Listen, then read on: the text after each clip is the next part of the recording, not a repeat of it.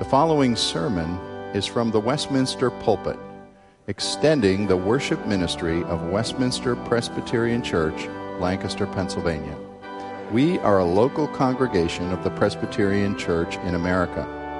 Please contact us for permission before reproducing this message in any format.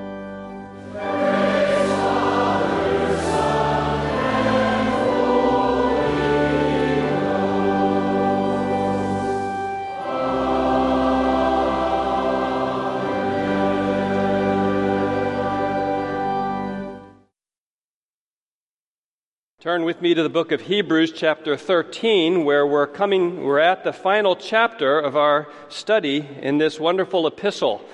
Chapter 13, verses 1 through 6. Give heed as I read the word of God. Let brotherly love continue. Do not neglect to show hospitality to strangers, for thereby some have entertained angels unawares. Remember those who are in prison as though in prison with them, and those who are mistreated, since you also are in the body. Let marriage be held in honor among all, and let the marriage bed be undefiled, for God will judge the sexually immoral and adulterous. Keep your life free from the love of money, and be content with what you have, for he has said, I will never leave you nor forsake you. So we can confidently say, the Lord is my helper. I will not fear what man can do to me. May God bless the reading and hearing of his word.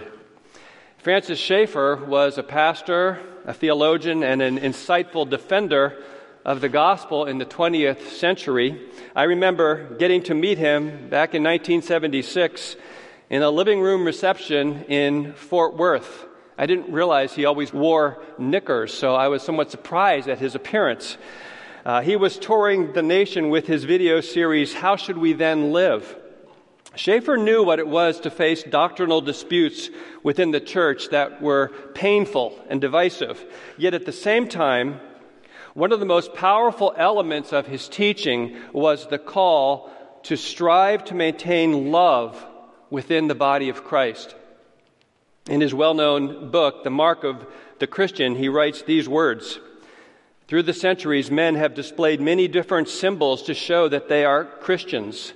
They have worn marks in the lapels of their coats, hung chains about their necks, even had special haircuts. But there is a much better sign. It is a universal mark that is to last through all ages of the church until Jesus comes back. Of course, Schaeffer was speaking about the mark of love. No doubt he was thinking of verses such as John 13, where Jesus says, by this all people will know that you are my disciples if you have love for one another. And our text this morning likewise emphasizes the calling of all Christians to be devoted to brotherly love and other related fruits of the Spirit's transforming work in a believer's life. We want to look at this text under 3 points. One is the call to brotherly love in verses 1 to 3, and then the call to purity in verse 4, and our third point, the call to contentment in verses 5 and 6. So first, the call to brotherly love. Let brotherly love continue.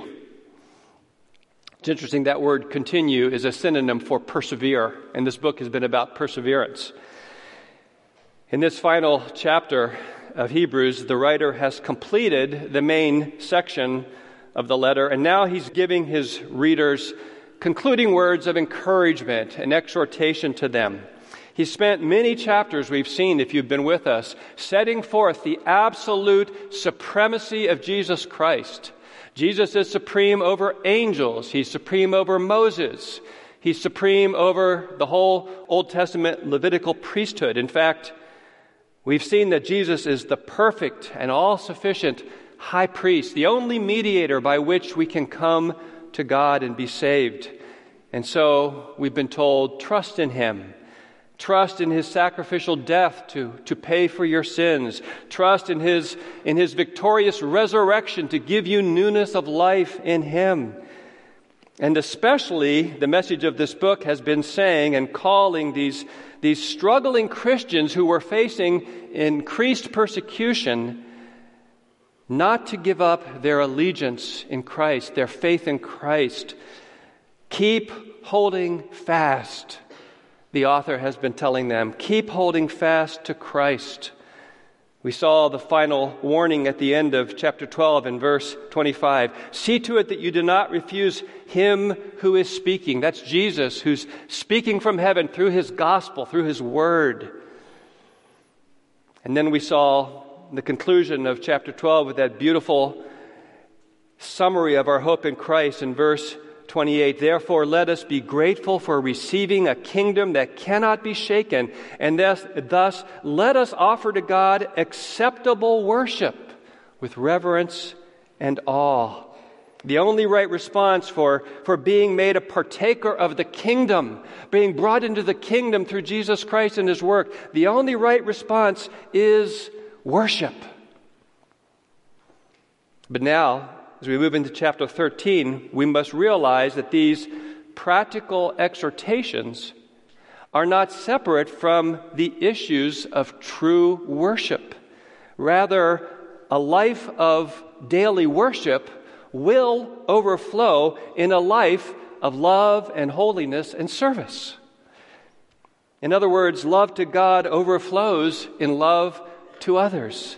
These are not things that we're called to do in order to merit anything. We've received the unmerited favor of God in Jesus Christ. So this call to brotherly love is not something secondary or optional. It is part and parcel of a life of daily devotion and worship. Now, love is always expressed in concrete actions. Husbands, if you love your wife, you won't forget your anniversary, right? I hope that's the case.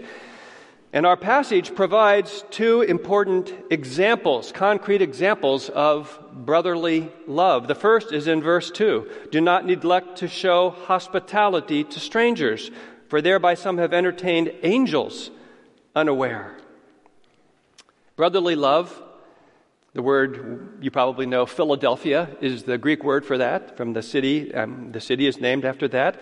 That speaks of love that characterizes family relationships. Close, familiar love, family love. So this call to show hospitality to strangers teaches us that family love of Christians is to be very wide, certainly. It reminds us, doesn't it, of Jesus' answer to the Pharisee who asked the question, and who is my neighbor? And we know that he was defining neighbor very narrowly, and Jesus' famous answer was his parable of the Good Samaritan. And if you know anything about Jews and Samaritans, you know that they were not very friendly to one another. The main idea of hospitality is bringing other people into our homes in some way, a practical demonstration of love. In the ancient world, we know traveling was often dangerous, and there weren't very many inns or places to stay. They didn't have Hampton Inn. They didn't have the Marriott. They didn't have Motel 6 even. And today, we would say with the Western world and our compartmentalized lives, when often neighbors don't even know each other's names, Christian hospitality is no less significant. Many of you were here this summer for the conference we had with Rosaria Butterfield, speaking about the themes of her newest book, The Gospel Comes with a House Key. The idea that extending love and hospitality to others is to be a meaningful part of our Christian witness and our Christian walk. Verse 2 includes this interesting statement about the spiritual realities of hospitality. It says, for thereby some have entertained angels unawares. In other words, they didn't know they were angels. And the most famous Old Testament examples of that are in Genesis 18 and 19, where Abraham and Lot are involved. And Abraham in Genesis 18 sees strangers coming to his tent, and he rushed from his tent and immediately had a calf butchered for them and prepared a meal and served them. and only later did he learn that they brought news as messengers of the Lord. And then in Genesis 19, we know that Lot extended hospitality to two travelers who were in the town square, and he brought them into his home, and we know they ended up being angels, and these angels delivered him and his family from the destruction and ruin that rained down on Sodom and Gomorrah. Now, this mention of angels here, that you might be entertaining angels, is not necessarily encouraging the readers or us to expect that the people they serve with hospitality will likely turn out to be powerful supernatural beings. I mean, that could happen. But he is telling them of the spiritual blessing of hospitality, that the people we love and serve in this way will often prove to be true messengers of God in some sense, that we will receive a greater blessing than we give. As Jesus said, it is more blessed to give than to receive.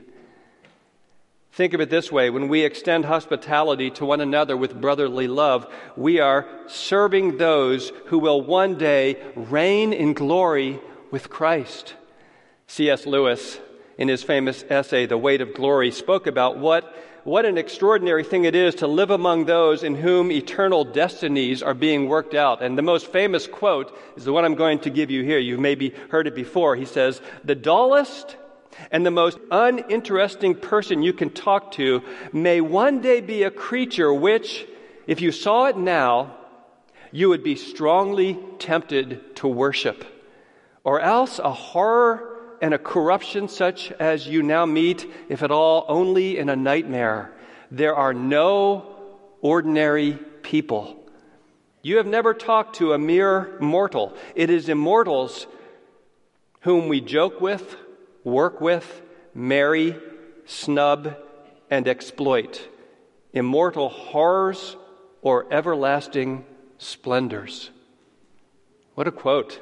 Just think, Lewis is saying the people around us are headed for an eternal destiny, and when we extend hospitality in some way, whether it's having someone over for coffee, or driving someone to church, or transporting a refugee to the doctor, or taking someone a meal, if you are serving a brother or sister in Christ, you are serving a saint of God in light.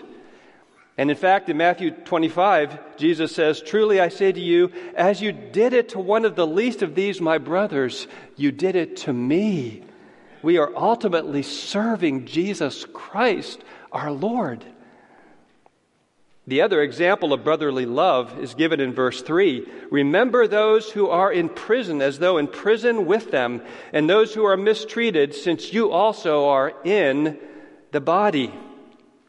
Here is the principle of sympathy for the trials experienced by others. And that phrase, "since you also are in the body," means that you're in the human condition. All of us know something of suffering and hardship.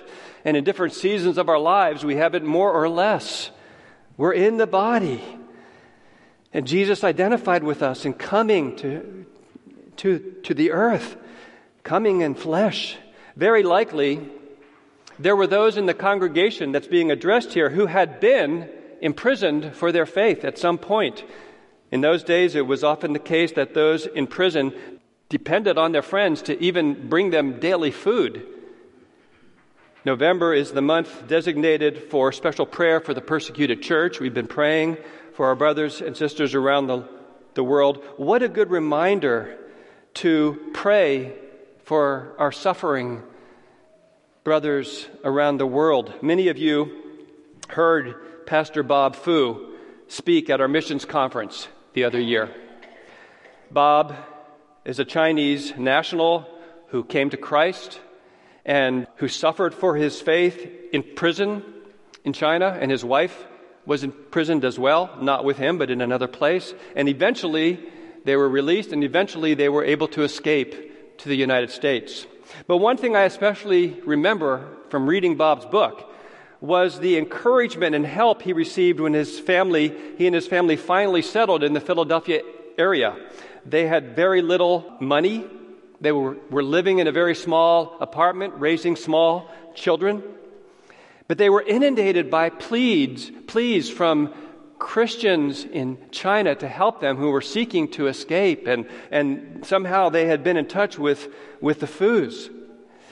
They were crying out, "Can you help us?" And Bob and his wife were running themselves ragged with all these needs. And then one day, they got an unexpected phone call from someone in a church in Midland, Texas. They didn't even know where Midland, Texas was. And this person said, "We've heard of your work. We want to help you. We want to support you. We think that you need a better support system. We'd like to hire an office manager for you to help with all the correspondence.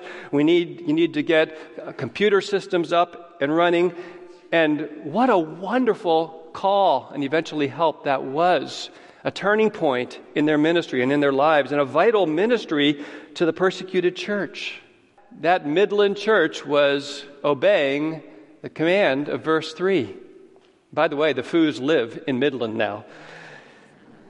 Well, before we go on to our next point, notice the verbs in verses 2 and 3. Verse 2, do not neglect. Verse 3, remember. It seems that one of the main problems we have in practicing brotherly love is that we neglect, we forget. Why is that? It's because brotherly love takes effort. It does not come easily. It requires intentionality. In other words, our problem is that we tend to be too wrapped up in ourselves, in our own lives. We need to stir ourselves to heed this call to brotherly love. But second, there's this call to purity in verse 4.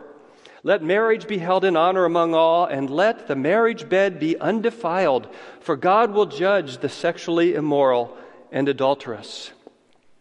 The church is called to love, but love is not the only virtue. It stands together with the holiness that is of the Lord. For God has said, "You shall be holy, for I am holy," 1 Peter 1:16. And here in our text, we see two primary examples of holiness, turning away from sexual immorality, and in our next point, turning away from greed. But look at verse 4. Let marriage be held in honor among all. The first century Roman world was a lot like ours. A culture sinking deeper and deeper into depravity, a culture marked by sexual indulgence of all kind and sexual perversion. And so in our day, you can't read the newspaper without seeing some latest scandal or some arrest for terrible deeds. In fact, as we all know now, even the very definition of marriage itself has been abrogated by our government as biblically only between one man and one woman. And young people today, many of them look at marriage as outdated, as just a piece of paper, as something they don't need but can ignore. But God's word stands firm, and marriage is instituted by God, and marriage is regulated by God. Listen to what the PCA pastor Rick Phillips says about honoring marriage. I think he states it so well. He says, "Who is to honor marriage? All of us, the whole church. We have a special interest in upholding the institution of marriage and the actual marriages among us. Marriage is the first institution established by God and the basic building block of the church and society. There may be no better gauge today for the spiritual health of a congregation than the health of its marriages. Husbands and wives hold a precious trust before the Lord and the church. One of our great needs is the example of strong and godly marriages to encourage those who have never seen true love and to provide them with a model."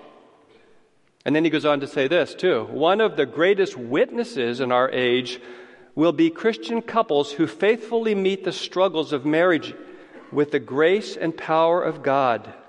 Along with that is the astonishing witness, as our world now judges it, of Christian singles who keep the marriage bed pure through self-control and godly restraint.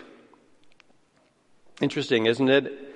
All God's people have a vital interest in upholding biblical marriage. Whether you're single or married, whether you're young or old, We need to teach and model these things to our children and to boldly and lovingly show something of Jesus Christ and His bride, the church, that it would be reflected to the world in our marriages.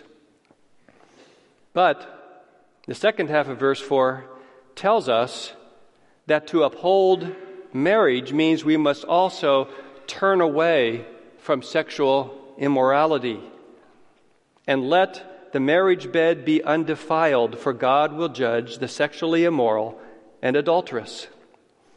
To let the marriage bed be undefiled is a call to purity of heart and life. And we know that's to both those who are married and those who are not yet married and those who have been married and are not anymore. That's clear from the explanatory phrase, for God will judge. I want us to see the seriousness of this warning. Yes, Christians can and do sometimes commit the worst of sins. We think of King David himself, who committed adultery and other sins.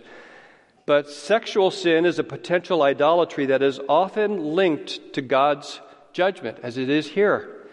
We could look at Galatians 5, where the works of the flesh are described. And by the way, it's interesting that these lists almost always begin with that word sexual immorality. Fornication is the Greek word. And Galatians 5 concludes that list with, I warn you, as I warned you before, that those who do such things will not inherit the kingdom of God.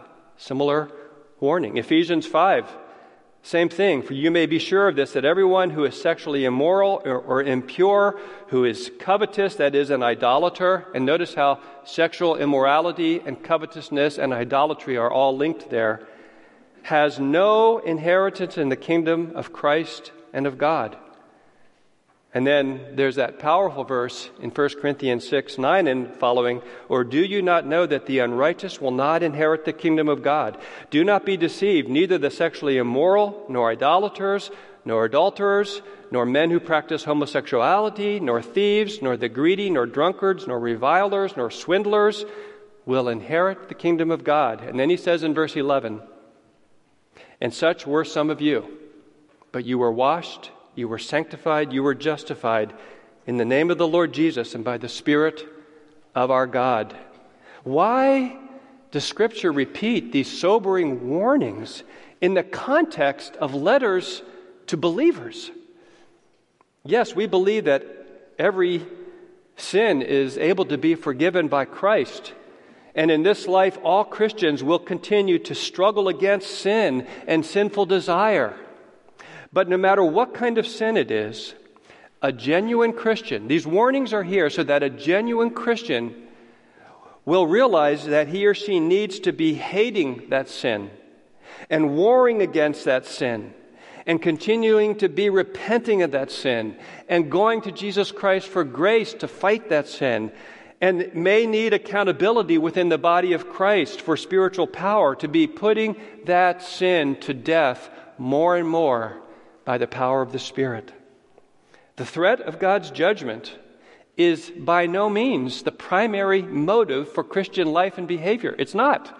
The main motive is the love of Jesus Christ poured out to us, that we rejoice that we've been saved from our sins, and in gratitude and worship and faith, we live for Jesus Christ. But there are many secondary motives that Scripture gives, and one of them is a warning about judgment, so that no one who professes faith in Christ may think that he or she can have their sin and be comfortable and at peace in their sin and still have assurance of saving faith.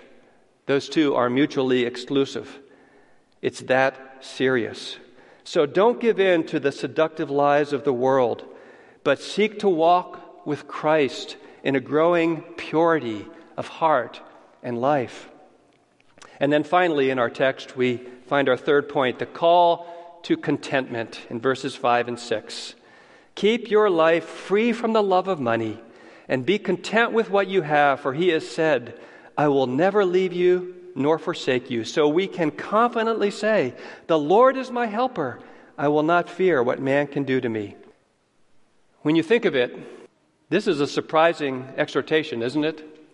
Why? Because back in chapter 10, verse 34, we read this, speaking about these same believers, you joyfully accepted the plundering of your property, since you knew that you yourselves had a better possession and an abiding one. Wow, can any of us say that we've experienced that? In other words, probably 10 or 15 years beforehand, these Christians had lost some or all of their earthly possessions because of their faith in Christ, because of their profession of faith and their courageous stand for Christ. But still, the calling to contentment in Christ is never something we stop learning. It was true for them. They needed to be exhorted. It's true for us. We all know that. Whatever your state in life, no matter how rich you are, no matter how poor you are, no matter how middle of the road you may be, whether you're young or old or healthy or not healthy, it is always going to be a fight of faith to trust in our faithful Savior and to rest in His promise, His faithfulness, to be content in the Lord. There's a little book by the Puritan pastor Jeremiah Burroughs called The Rare Jewel of Christian Contentment. And he says this at one point in the book about contentment and worship. Listen to him. He says, "You worship God more by contentment than when you come to hear a sermon, or spend a half hour or an hour in prayer, or when you come to receive a sacrament. These are only external acts of worship. But contentment is the soul's worship, to subject itself thus to God by being pleased with what God does." What a beautiful description. Contentment is the soul's worship. I love that quote. What is Burroughs saying? He's saying contentment is the fruit of a heart resting in God, trusting in Christ. And in our verses, we have these beautiful Old Testament quotes from Joshua chapter 1 and Psalm 118, and they're given to us as extraordinary promises of God to help us, that we might be enabled and put the anchor of our faith in these holds, these footholds, we might say. He has promised never to leave nor forsake us. The Lord is my helper. I will not fear what man can do to me.